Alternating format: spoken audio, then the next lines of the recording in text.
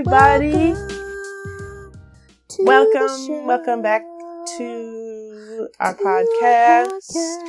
My name is Lonix, and this is my homie Mav. I love how we just a few episodes were like, oh no, we should really start introducing ourselves and saying our actual names.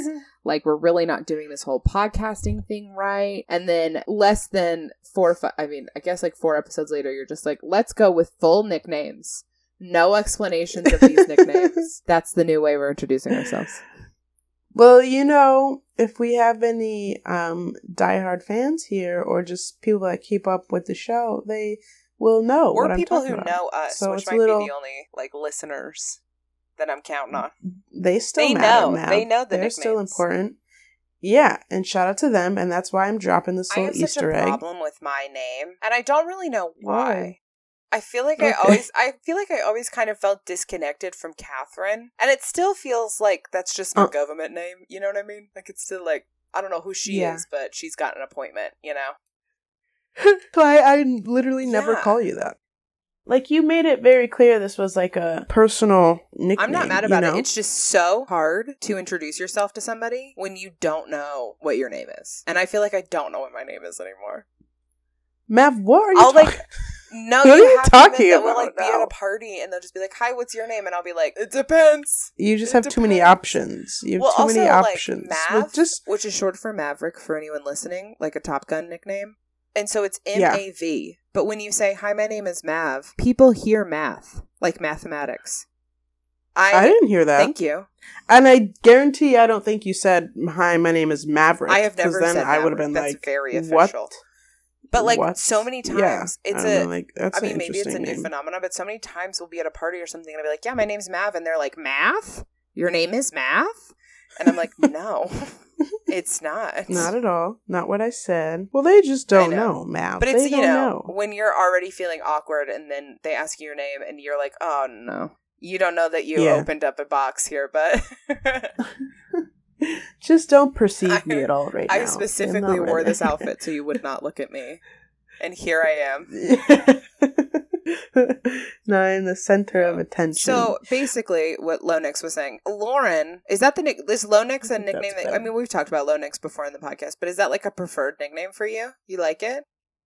Yeah. I'd say that's like Lonix, or do you feel like it's low and then like people could just go low? I feel like it's low. And the way that, like, Maverick is your full, like, nickname, that's, like, Lonix is, like, my full nickname, and that feels, like, too having a full nickname. Much, you know? It's, like, it's, like, my formal nickname, if you will. It's your government nickname. You know, my nickname is low. Yeah. And I love that. I mean, and if you want to call me Lonix, too, I will still probably respond for that to you. Become your Instagram handle again. You think I should change it back, Mav? I've been debating this, honestly. It. All right, you convinced me, Mav. I'm gonna change it back literally right now. If you want to follow Lauren on Instagram, it is now Lonix1. Exactly what it was before. Is it CKS? It's CKS1. Lauren's Instagram is genuinely exciting because she. Sometimes you were just randomly in New York over the weekend. I was randomly in New York over the weekend. That a film that you produced was in. Like, you weren't just there. Yes. Meanwhile, do you want to know the juxtaposition of our two lives? You flew to New York to celebrate, I'm assuming, your birthday and the film that was in a festival. That's just really exciting, and congratulations. Yeah, it's kind of like a double thing. Thank you. On Saturday night, it was either Saturday or Friday night, my roommate and I went to the movies in Burbank, the Burbank 16, and it was hosting the Burbank Film Festival. But we didn't know that. So we were going to, I think it was genuinely a 9:45 movie on like a Friday night. And we were in like sweatpants and like pajamas basically, because we were just like going to the movie. And we walked in and people were in like cocktail attire. No, theater. And I was like, well, it's my bad. That's on me. That one's on me. This juxtaposition is funny. So you're literally in the cocktail attire at the film festival that you were invited to because your film got in the film festival, and I was walking through in pajamas. And you're just like, I'm just here to see a movie. This all looks But that fun, is to say that Lauren's Instagram is exciting. and interesting. Thank you. Thanks, Mav. Like I said, it definitely ebbs and flows. I don't want to set these expectations too high and then feel pressured. Sorry. We usually don't get so sidetracked from the actual, we're not one of those podcasts that's got chit chat for half an hour before this stuff. No, we do chit chat a little bit, but this one took off very quickly. Yeah, we apologize. But we are here, a new month, a new couple. September. Yeah. It's what month is it? September. It's not Virgo season, I guess, technically anymore, Mav, but it really was. It really was for, the month. Are the people we're talking about today, Mav, were they born Absolutely in September? Not only, listen, the reality is I don't know. The extra reality is. Oh. You don't know. You always start with their Let's birthdays. just get into it. Okay, I'm so excited who we talk about today. Listen, as you all well know, we may not be able to give you good relationship advice, or really any relationship advice at all, and we may not be able to tell you how to break up. We could give you some. I wouldn't take it. Right, but words would come out of our mouths. Words will always come out of my mouth. Never at a loss. I'll just say some shit. But we may not be able to tell you how to break up. But this is how Pericles and Aspasia did it. Whoa! I definitely heard Pericles? I've heard the first name sense. you said. Isn't he? Okay, I feel like that's like a Nope. science guy or like a Nope. philosopher or like Pericles and Aristotle, right? They are both Greek. I make that up. Pericles actually was more in the time of Socrates. I was going to say Sophocles. Socrates and Plato than he was Aristotle. But yeah, he's also not a philosopher. Okay. Of the army? It's complicated. I didn't know people just got the We'll get title there. of general.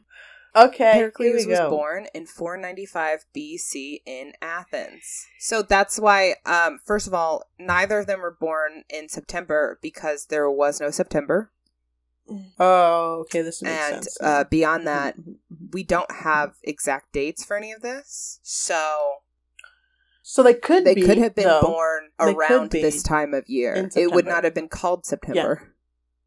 No, but they'd still be Virgos. Listen, Aspasia could be a Virgo. I could give her that. But I don't actually know what that means, so we'll take it with a grain of salt. Okay, so Pericles was born in 495 BC in Athens. Just so we already had that sentence and we're aware of it. Athens, Greece. His father was a politician and military leader named Xanthippus, and his mother was from an important Athenian family. She was named Agariste. Agariste. Agariste. Agariste. Yeah. Can't say I fuck with. That's okay. They don't come up very much. Okay. I'm giving you names because I think that's more interesting than just saying he had a mother. It's fine, but you really no. I like. You really them. don't need to keep the names in your mind because they I don't go back to them. You know what I mean? The parents aren't pivotal part Here's of the his thing. life. There's not a ton of actual information about these people left. There's a little bit. True. And especially when we get to Aspasia as a woman, there's so little about her and almost none that you can really depend on. So anytime that you find yourself about to be well, what about this? Know that I probably don't know. And not because I didn't look, but because it just isn't there. Yeah. So fair. There's a lot of stuff that happens, and you can make assumptions and understandings about what that means based on what you know happened, but there's not that much. We don't have, for instance, an entire book of poetry that she wrote like we do for Bonnie, from Bonnie and Clyde. Also, Matt, this is a small but I think important tangent, at least for you to know. So I the other day, last week, I happened to end up at a trivia thing at a bar with some friends, and one of the questions was to identify all of these people. They were villains or something, And one of the pictures was Bonnie, and no one else at my table was even close to knowing who that was. And, I wasn't 100% certain because I'm never about anything, but I was I remember this. This is ringing a bell, and I'm going to trust my gut and my intuition and what Matt has taught me, and let's put Bonnie. And I was right. I was Matt would be so proud of you. Because you're the only reason that I knew that. And I just I wanted to love let that. you know. Congratulations. Thank you. And also, I feel like congratulations to you because I really learned stuff. I'm during these glad. things. Because I know it might not seem like it, I feel but like I this really is do. a really good way to get, I feel like podcasts and things like this in general are a really good way to get just sort of a little bit of fun information, you know? Like, no one's trying to give you enough that you're running a test. Right. But it's like, if you saw this image in a trivia game, could you recognize it? And yes. And I like yes, to think that the things that we choose to talk on are just like, they're parts of human history. That's one of the things I really like about history is that it's an exploration of humanity and what it means to be human and what it's always meant to be human. And the reason that we even think that we can understand what happened between Pericles and Aspasia is because we are humans. And we can make inferences based on the sheer fact that we're like, well, this is what we would do, so maybe this is what they did. You know what I mean? Yeah. Yeah. So well, that's to say any gaps are not my fault, is what I'm saying. All right. Agariste, Pericles' mother, had a dream the night Pericles was born. In her dream, she gave birth to a lion instead of a human baby. Whoa. In an interesting side note, Philip II of Macedonia had the same dream nearly 100 years later on the night that his son, Alexander, was born. Alexander the Great? Man, what's that mean? Fact. That if you dream you give birth to a lion, that means your son I guess it could mean daughter. a lot of things, right? It could mean that it's a prophetic dream, saying that your child is going to be a great of some sort. Like a lion, a great lion. Leader, right? They both were great leaders. Or it could just be something that people make up in the stories that they tell each other over and over and over again, because the accounting that we have of this is from, hundreds of years later. Yeah. I want to believe in the magic. Feel free. So I'm going to say they really did have a dream. I also love lions. I would love if my mom was like, I had a dream that you were a lion. I was like, hell yeah, let's go. Pericles was very well educated, as most sons of important Greek families were. Pericles, however, was a dedicated student, and he really valued learning, specifically about art and music, and he would spend most of his life pursuing knowledge whenever he could. Apparently, he had a very long head. It's just like he got made fun of a lot because he had a really long head. And also, apparently, he, looked like... I saw one source that said he looked like a tyrant from, the past. So he just didn't... He got made fun of, and so he didn't like public speaking and stuff like that when he was younger. And so he focused on his military career. Funny. There's this famous bust of Pericles that they use a whole bunch. And in the bust, it's like his head, and he's wearing a helmet. Like a Spartan-looking helmet, even though he's Athenian. We'll get to it. I just mean the sort of metal... I guess I don't know what it is, but you know what I'm talking about. It's like a helmet. A Grecian helmet. Yeah. And it's like he's pulled it up, So it's sitting on top of his head. And so the story was that they did the bust of him like that with the helmet because his head was so long, but that's not true. Sorry to break it to you. But that would be funny. Not true. If they just tried to cover up his big long head. No, because apparently the bust was done that way because of the position that he ends up being, the general position that he gets, and so it's sort of a regular. All of the people in that position the busts were made like that, which is true. There are lots of busts like that, but I just thought it was funny that they were like, it's covering up his big long head, and you're like, all right, go off. It's because he's got a big head. Maybe that's why he was so smart. Had a big old brain. Anyway, the shortcomings of his physical appearance made it so that he focused on his military career as a child, or not as a child, as a young adult. So, very briefly, because it's important to understand Athenian society at this point, this is going to get a little history classy for a second. Okay. I'm trying so hard to just yada yada yada through complicated government structures. So bear with me. Love that. In an Athenian society, they were a direct democracy, which means the citizens have a direct vote and say in what happens, which is different from the U.S., which is a representative democracy, where we vote for representatives who vote for stuff, Yes. There was an ecclesia, which was open to all citizens, where they made legislation, held elections, had political trials, and everyone voted, and then the majority won. So that's why they're a direct democracy, right? Also, I say everyone voted. Let's just be very clear. It was only men. White men. It was only men. It was only Athenian men. It wasn't even Greek. You had to be Athenian. And I think you Okay. I think you also had to own land. But that one I'm not out. 100. I can't fully remember, and I didn't write it down. But you definitely weren't women. Right. No. Women can't even own land now, Matt. I mean, own land. Well, maybe that too. They Never mind, also go had... ahead. No, I think women in ancient Greece could own land because we talked about the divorce stuff. Was the land involved? Yeah. I think they could have land, but it just wasn't like the majority of the time that they did. Anyway. They also had a For boule, which created the legislation for the ecclesia to vote on. It had 50 representatives from each of the 10 tribes elected every year, and they had to be over 30. So the leader of the boule rotated around each tribe as the political calendar was split into 10 months. I think the regular calendar might have also been split into 10 months. But I know that, like, specifically the political calendar was, like, the year was split into 10. There's 10 months basically. in a year. And that every one of those months had a different leader from one of the 10 sort of tribes. Kind of like 10 parties, like they had 10 different political parties.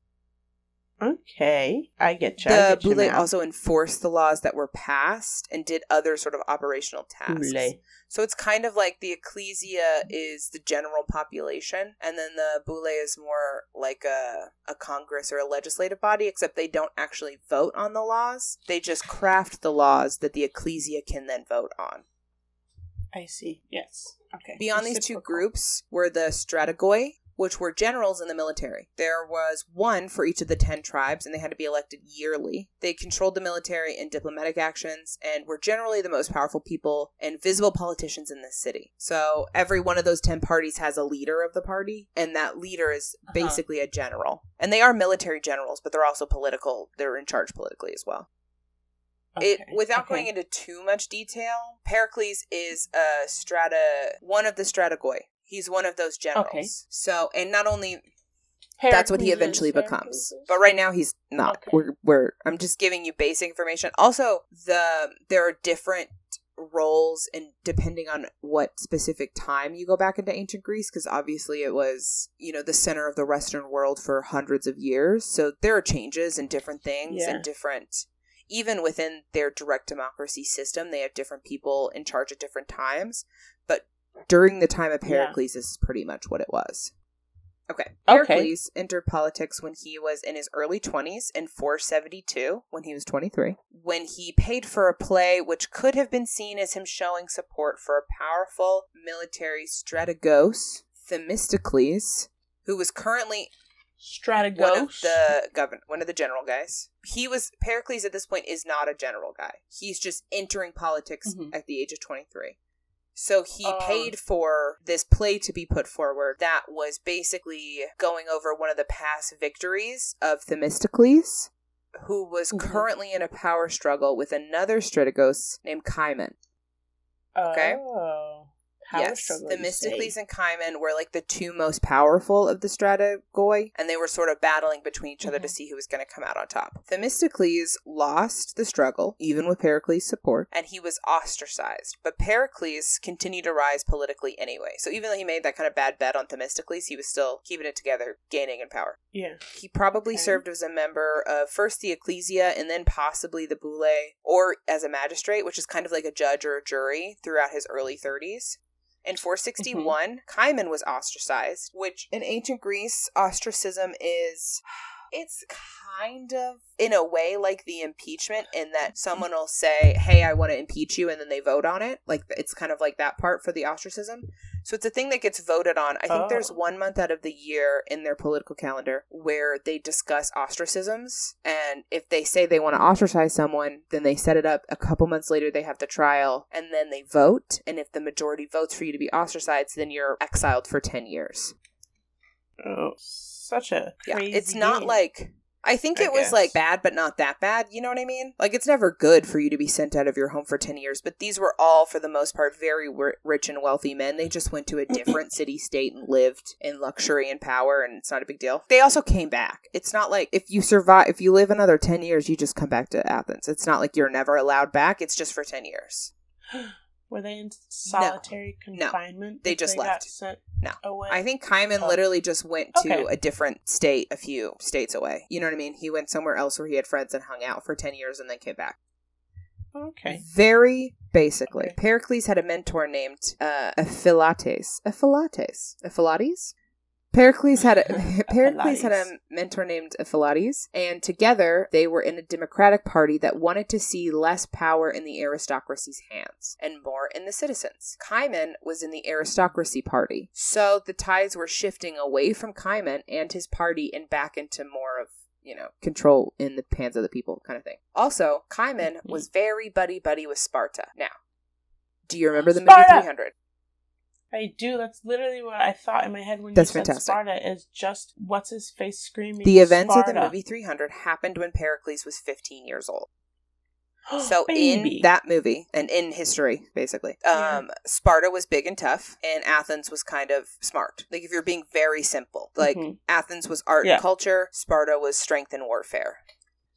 Yeah, Athens when is the nerd, when Persia came to attack, they needed the strength of Sparta to save them, and they were all sort of united. Because Greece, ancient Greece, is a bunch of different city-states. It's not one country. There's no one in charge of the whole thing. It's a bunch of different areas that are all sort of united in geographical location and their desire to not be controlled by other people. It's a very loose federation for the best phrase, but they all kind of speak a very similar language, and they all have the same gods and stuff like that, but they're not like they're not tied. It's not like they're the United States of Greece.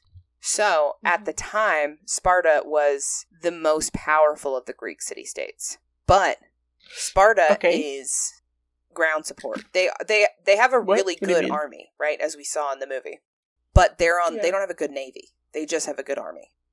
And while they were all fighting Persia, they were all getting along under this one common goal. But after that, since it's been, 10, 20 years since that happened, that's not really... They're starting to have infighting, you know what I mean? Because all the city-states don't necessarily agree that Sparta should be the best city-state, Athens is chipping away at their status as the most powerful city-state.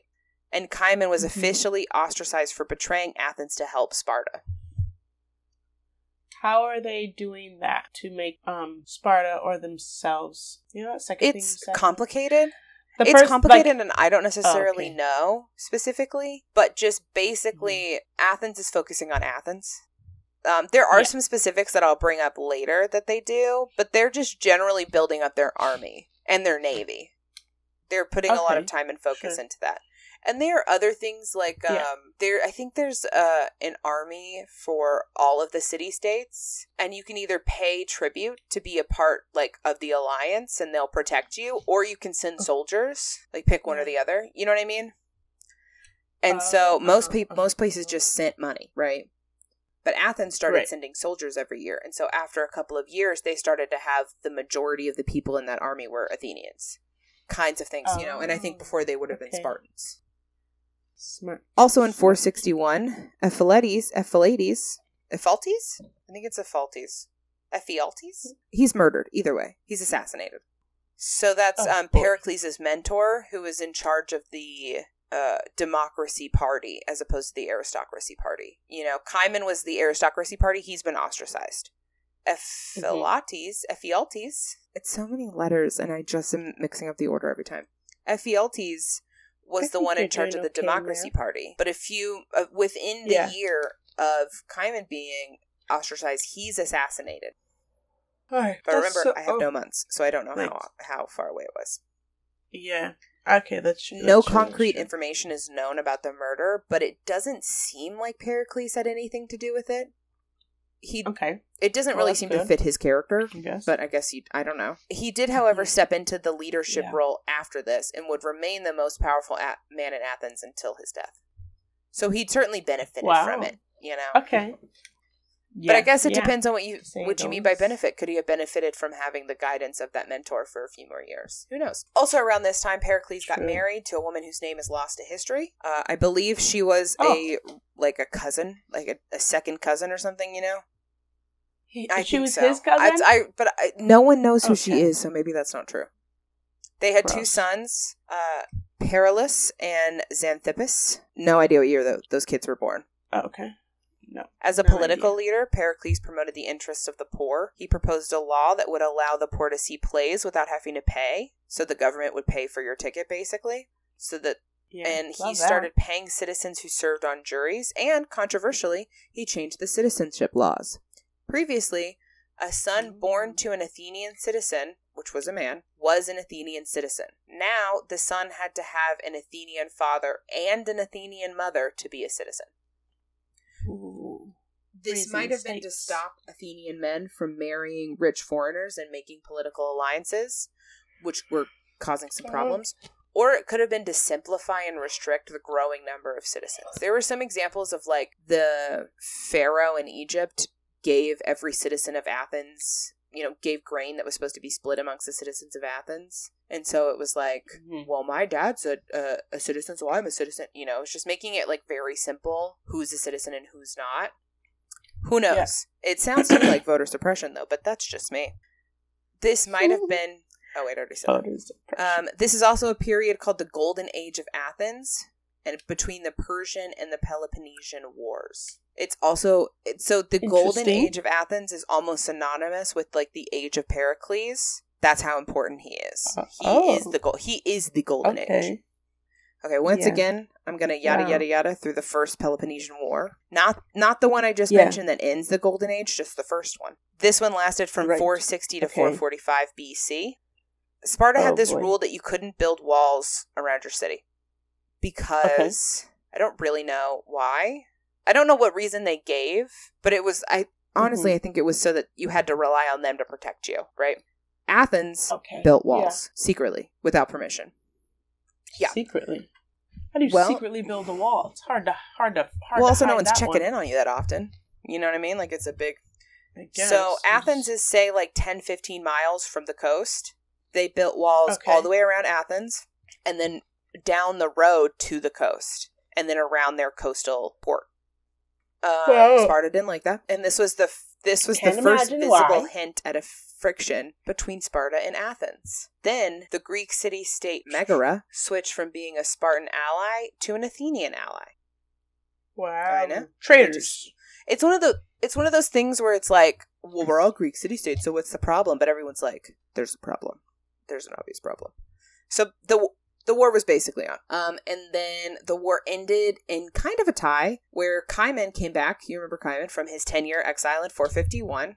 And he still is friends with Sparta. And so he brokered a truce between Sparta and Athens and a 30-year peace treaty, basically. Aside from that war, Pericles is in Athens still pushing for other legislation and projects. So that war is, like, happening. There's a lot more to it, but I, of course, yada through, because we still haven't even gotten to Aspasia. So specifically, he helped build or rebuild a number of important buildings in Athens, including the Parthenon. Hence the Golden Age. He pushed for a lot of things that became iconic. I did not know that. No, I did not know that. I didn't know any of the things you're telling me. Then sometime between 452 and 441, he met and began a relationship with Aspasia of Miletus. Miletus. As is true with many women in ancient history, basically nothing is known about her early life. She was probably born in Miletus, which was a city that is in modern-day Turkey, but at the time was a Greek city-state. You know where Greece is now? It's kind of near Turkey. The Greek city-states sort of covered that whole, like, U-shaped area around the Mediterranean. They were just all different city-state. So even though it was Turkey in 452 BC, it was one of the Greek city-states. Her father is named Axiochus, who was probably wealthy, considering his daughter was very well educated, which was rare among women in Athens, but common among wealthy women in the eastern cities. It's unclear when or how she moved to Athens, with one possibility being that her sister married a well-connected exiled Athenian, and when he went back to Athens, she has a sister. Oh, What? You I just know. said sister. I'm giving you a maybe. Okay. It's all maybe. Who knows? Yeah. Her whole existence is so maybe. There's one possibility being that she, 1, had a sister, who 2, married a well-connected exiled Athenian, who then 3, went back to Athens after his exile was over and took his wife and sister along. You can get married while you're in exile? Yeah, you just can't be in Athens. You can do whatever you want if you're not in there. Oh, sure. This would explain how she met Pericles, but there's only, like, one source for this version of events. It's very much a theory, so, like, who knows? Another possibility is that she's what's called a hetaira, which was essentially a courtesan. A courtesan. A what? People have also compared it to a geisha, but I think a geisha is a lot more complicated. Oh. It's like it's a sex worker who is supposed to be a really like high class escort that can talk to you. Is very well educated, can talk to you on a number of topics and subjects and stuff, and also do the sexy times.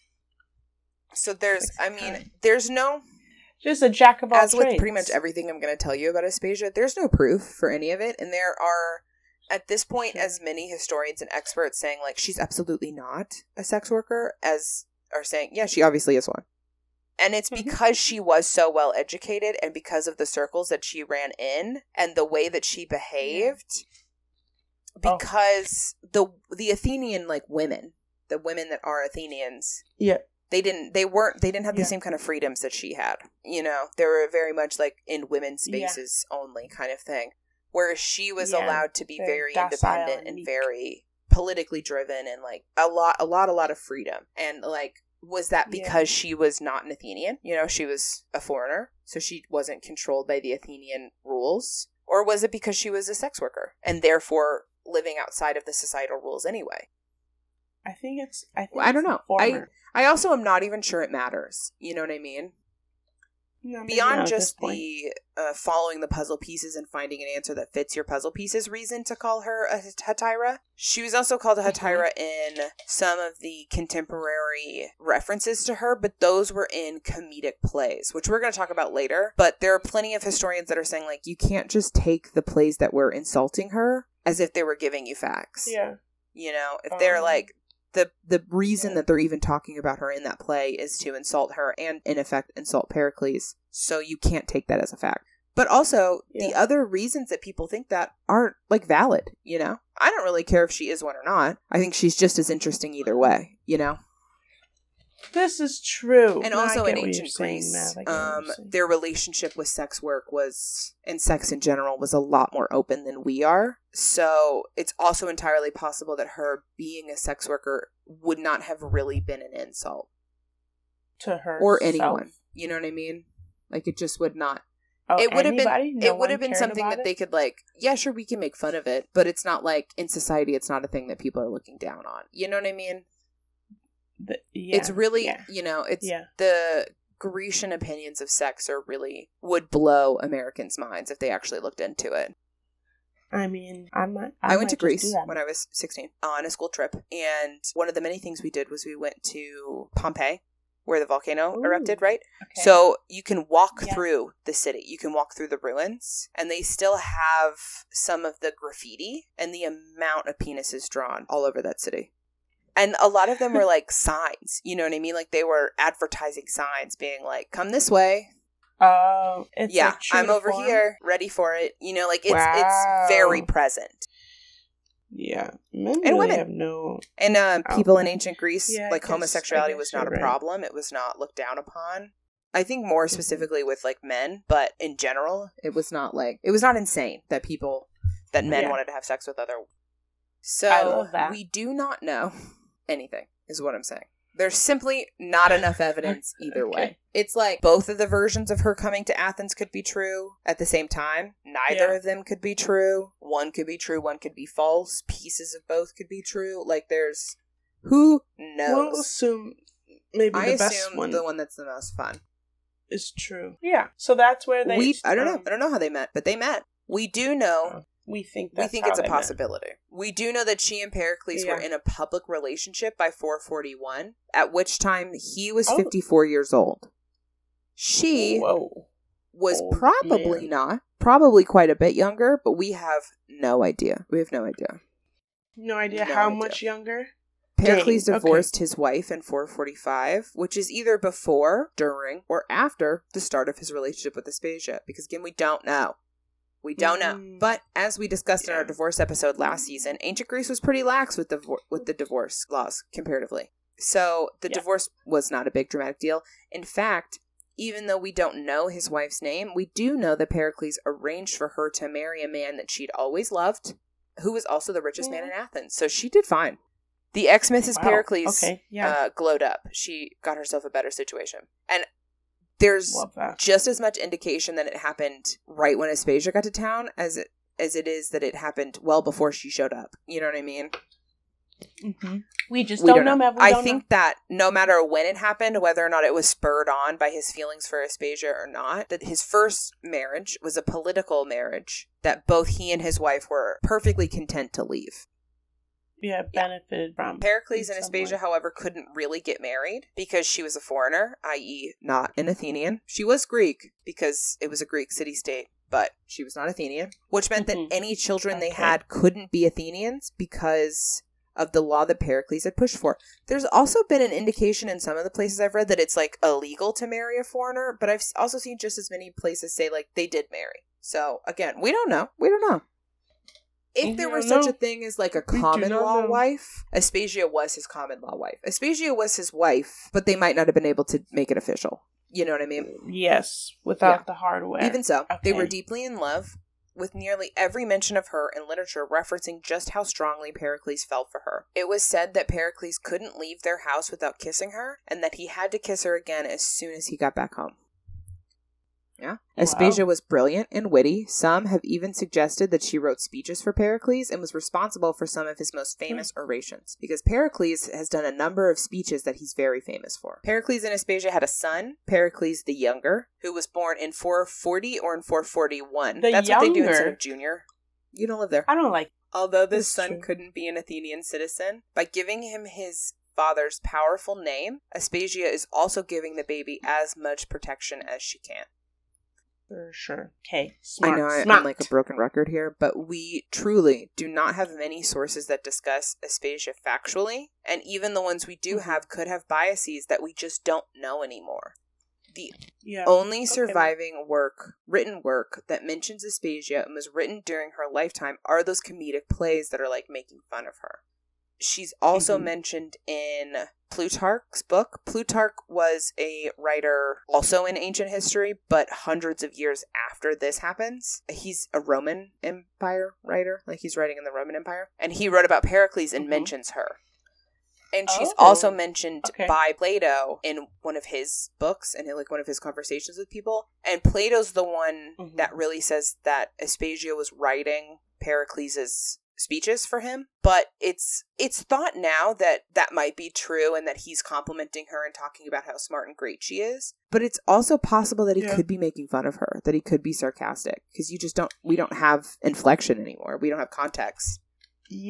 Either way, she was definitely a source of admiration, as seen by the way her intelligence and wit are discussed, and the way that she's discussed by just her first name, implying that she was well known in public spaces. Like, she's famous, you know? She is like, she's the it girl. She is the moment in Golden Age of Athens. Yeah, she's like, perfect. Share. She was definitely both a person of admiration and also, like, gossip, you know? People love to make up tea about her. However, she was in a public political relationship, and because of that, she was the subject of nasty rumors and mean-spirited comedic plays. Her influence on Pericles was mocked and blamed for the downfall of a society that was currently blossoming. So, yeah, like, anyone that didn't agree with Pericles' politics were very quick to be like, well, you're dating a... Like, okay, well. So sad. Some people... There are a number of comedic plays that reference her and claim that she was a sex worker, as we discussed. And they try to criticize Pericles by criticizing her. But it doesn't really work. Because Pericles stood up for Aspasia in public spaces and in private spaces when it needed to be done. And for the most part, just didn't care, you know? He was like, I have a bad bitch at home and you have what? He said, I couldn't hear you. There was allegedly a trial where a comedian tried to sue Aspasia for indecency, and Pericles served as her defense attorney. No idea if that's what happened, or if that's just something that the comedian, like, wrote, and people don't know if it happened or not. You know what I mean? Like, that's where we're at with the sources that we have, where we're like, it maybe could have happened. We don't know. Maybe not. Okay, in 431, the Peloponnesian War, the big one, started. If anyone is listening to this for war information... You got so far into the podcast, and I'm sorry to disappoint that I don't got it. We're going to yada through it again as best we can. It was generally caused by Athens' rise in power and their desire to overtake Sparta as the biggest dog, as we had discussed before. Specifically, there was an island that was scared of a Spartan ally. They asked Athens for help, and Athens said, "Yes, sure," and they helped that island, which made the Spartan ally mad. So they went back to Sparta to complain. And then there were some trade sanctions imposed by Athens against a Spartan ally, a different one. And so that ally went back to Sparta and complained. And they pushed Sparta, who was kind of loath to just start a fight again for no reason. But they pushed them to action through these like small little digs, basically. These small little pushes for your own power, you know? But you remember when we were talking about Cleopatra and Antony and towards the end of their story and how they just kind of were starting shit with the Roman Empire because they wanted to start a fight? Oh, I didn't know they were. They kind of were. You know, like they were withholding grain. They were naming people things that they weren't supposed to name people, you know. That kind of seems like what... It's not like overt. It's all things that Athens could be like, what? We didn't do anything. But they're doing stuff. You know what I mean?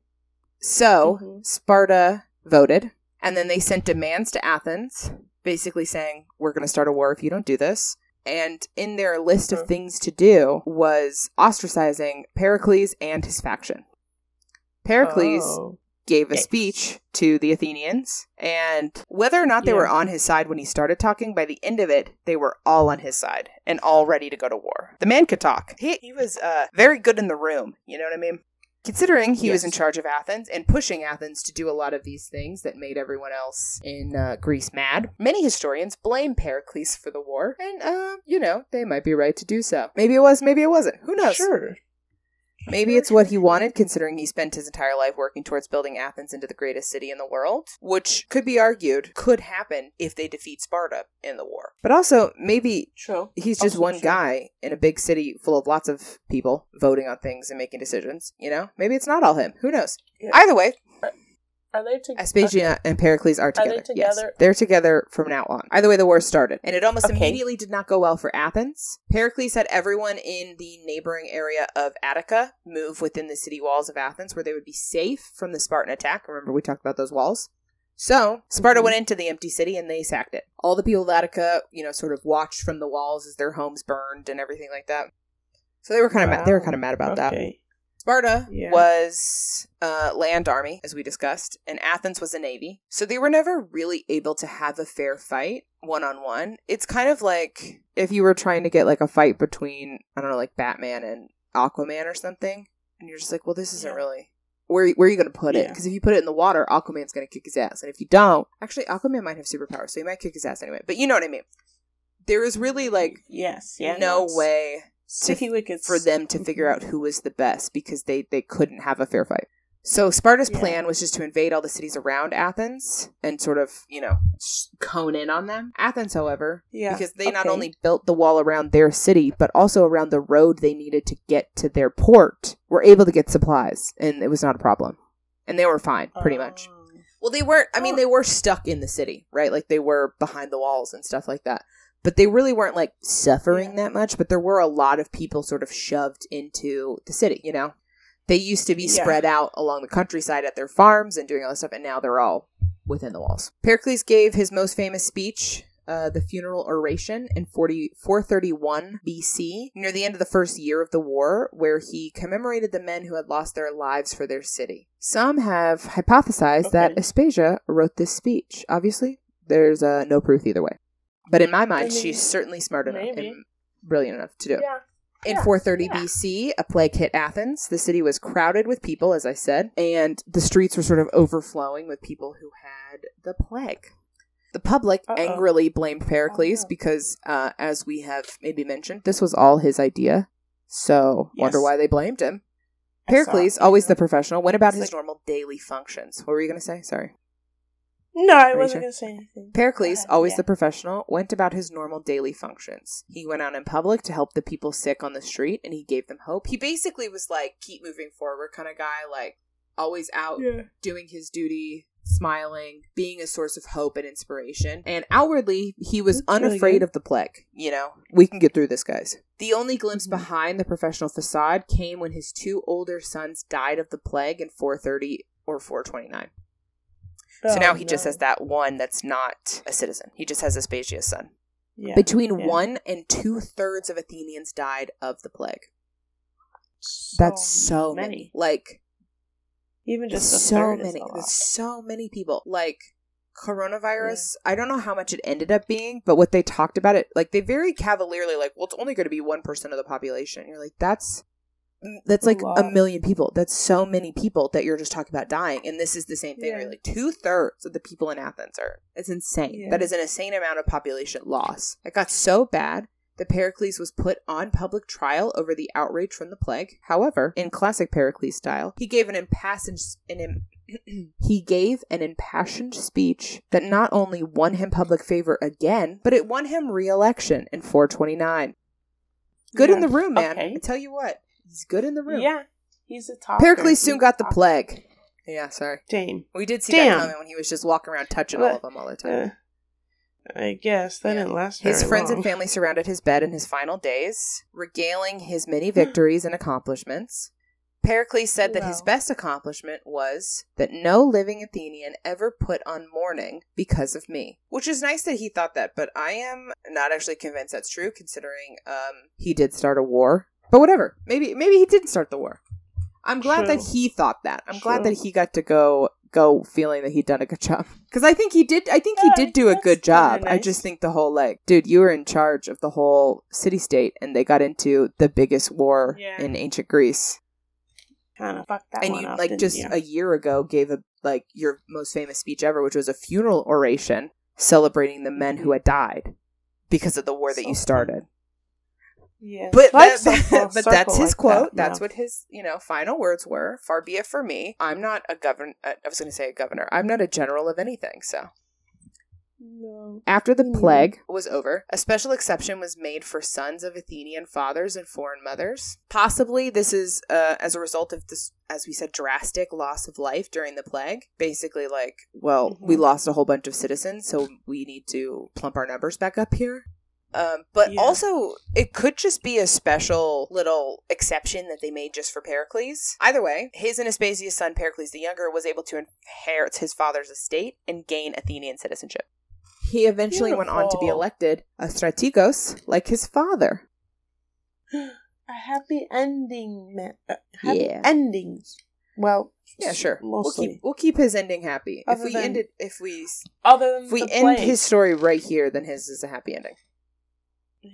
Aspasia married a man named Lysicles in 429 and gave birth to another son before Lysicles died in 428. Again, this is a contentious fact that may or may not have happened, but apparently in the same year that Pericles died, she married somebody else and had a baby before that guy died. No, before the husband died the next year.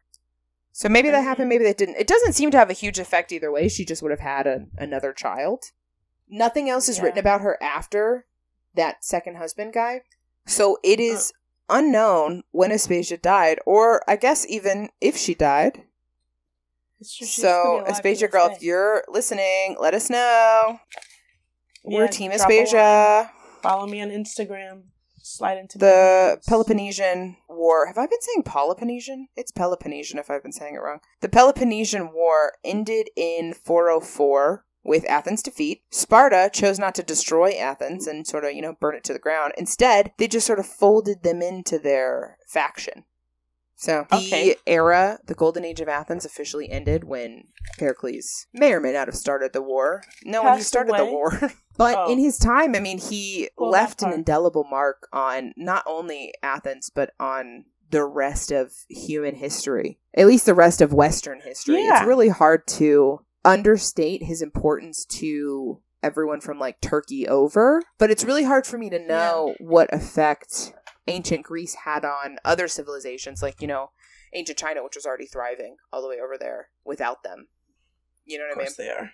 Yes. Well, that's But for us over here in the US of A and, everywhere over in Europe, the first democracy, the first philosophy, the first of a lot of stuff that we really built our humanity off of came from Athens, and in large part came from the sort of prosperity that Pericles created. I don't think it can really be, in my opinion, overstated how important some of his smaller decisions were, like allowing the poor to go see art, to go see theater. Yeah, that was beautiful. Yeah. So there you go. Comments, questions, concerns? Well, I think, with the information that we have, Matt, to comment on their relationship, I guess it was the good okay. part about having no facts at all, no concrete facts to really deal with, is that you can kind of just make it up based on vibes. Yeah, so, I think maybe he was a little more into her than she was into him, but she still definitely was into him, But what you said about her, if that's true, about her getting remarried so quickly and yada yada, then that could also be doubts. a piece of self-preservation. He was protecting her, and she needed someone else to protect her. But then he died, and she sort of fell off the radar.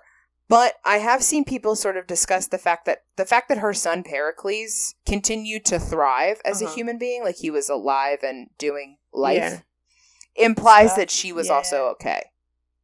Right. Oh, because they would have been together. You know what I mean? Oh, that's true. Yes.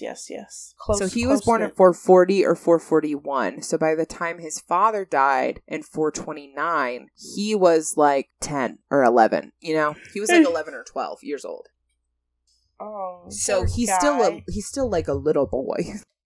And so the fact that he... I'm sure he knows what happened. Yeah. The fact that he's surviving and thriving, I think he would have to have someone taking care of him in a way. And she was so smart. And that I just think that if something had happened to her, it would have affected him. So I think that his prosperity implies her prosperity as well. Okay. No, that makes sense, Matt. That makes sense.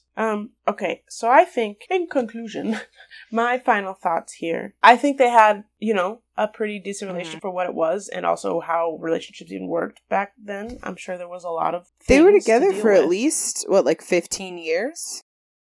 Which I feel like at that time is like a really long, that's a really long time, in general, especially back then. And again, despite our podcast name, they didn't break up. He just died. That's true. He just, he caught a tough break, but he seemed to be a great guy. She seemed to be lovely. If women maybe were more respected in society, I'm sure we know a lot more about her. But, as far as the relationship goes, I think it was lovely. I don't think either one of them had any ill intention toward each other, or were using or abusing or manipulating each other to get whatever they wanted. It doesn't I think, seem so. It seems like they were a team, a united front.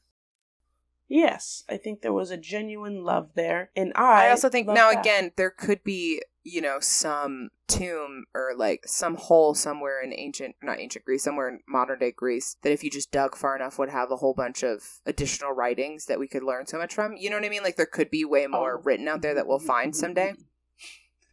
I was like, where's this But going I think now? just based on what we have so far, if she would have been some sort of manipulator, if they would have had a contentious relationship, I think that would have shown up in the comedic plays that were insulting her. I think they had to go for the low-hanging fruit. They had to call her a sex worker. They had to insult him, because they didn't have anything else. Because they didn't have anything else. Because she stayed in her lane, was smart, fabulous, beautiful, and they just, doing her thing, living her best ancient Greek And I think the life. fact that he didn't care, at least outwardly, I think we also would have heard something if he had stopped plays that were saying mean things about her, or if he had if he had sort of lashed out instead of, not that he didn't sort of fight back against these kinds of things, but if he sort of fought back in anger, I think we would have heard about that too. I think some evidence of that might have existed. And so I think just his sort of quiet confidence in their relationship says a lot. So. Yeah, it didn't seem like it was, for how great of a guy he was, and her too, then they didn't seem like ego got involved a lot between the two of them. Which I think is, if you had to have some sort of ideal, no relationship's ever just going to go and be ideal and be perfect and never have any issues or problems or anything like that. But I think that if you have that kind of foundation of teamwork, a foundation of mutual respect, and I would even go as far as to say equity, even though it was a really inequitable time for women, that if you can have that kind of foundation, that you can weather a lot. Yeah. And I think in some ways it's the only way that you can weather that kind of stuff. That's true. You gotta have some good bones, Mav. And they had good bones. It's a shame we don't know anything about her, though. I hate the way that she just has no beginning and no end. I know. But, I'm kind of I feel like that, especially for that time frame, while disappointing, not surprising. True. Anything else? No, I think my Bones. Yeah, your Bones Lane is really good. I'll make it really loud in the I'm good. so that everyone can hear it. No, just you'll make be like it talking normal. like Bones. Okay, so sources, as I said, little wishy-washy, a little bit of this, a little bit of that. The Plutarch book, Parallel Lives, that I discussed. It's honestly a pretty interesting, good read. No matter what, like if he's talking about any of the subjects, he has a chapter about Julius Caesar. It's it's a text from ancient history that's talking about even more ancient history. So it's just a really interesting document. You know what I mean? It's just a really interesting perspective, period. But anyway, so Plutarch Parallel Lives, he's got a whole chapter about Pericles that talks about Aspasia as well. There was an Athenian government article from Shriner Library. And then there was a YouTube video that I really liked from Mo on Inc. It's like capital M-O, capital A-N, Inc. But it's called Aspasia, the most popular woman in Athens. And she was really good. It was a cute little video. Okay. Our intro-outro song is Feeling Good by White Hot from Freebeats.io. Gang, gang. Gang, gang. Woo! And we will see you next month for a spooky, scary, spooky. This is true. I feel like this is going to be Mav's most favorite episode. I don't know why, but I feel it in my bones. I don't know that anything can top Cleopatra, but oh, well, that was. But I'm excited. Mav. Then we just really peaked at. We just came out of the gate just at our peak, and everything's downhill. Honestly, get ready for next season because I just finished the list of the topics, and I'm freaking stoked. It's gonna be a good season. Okay, but I'm excited. Next but month, also listen to the rest of this season. Next month's Spooky Scary. Yeah. Okay, family. Goodbye. Bye-bye. Thank you so much. Goodbye.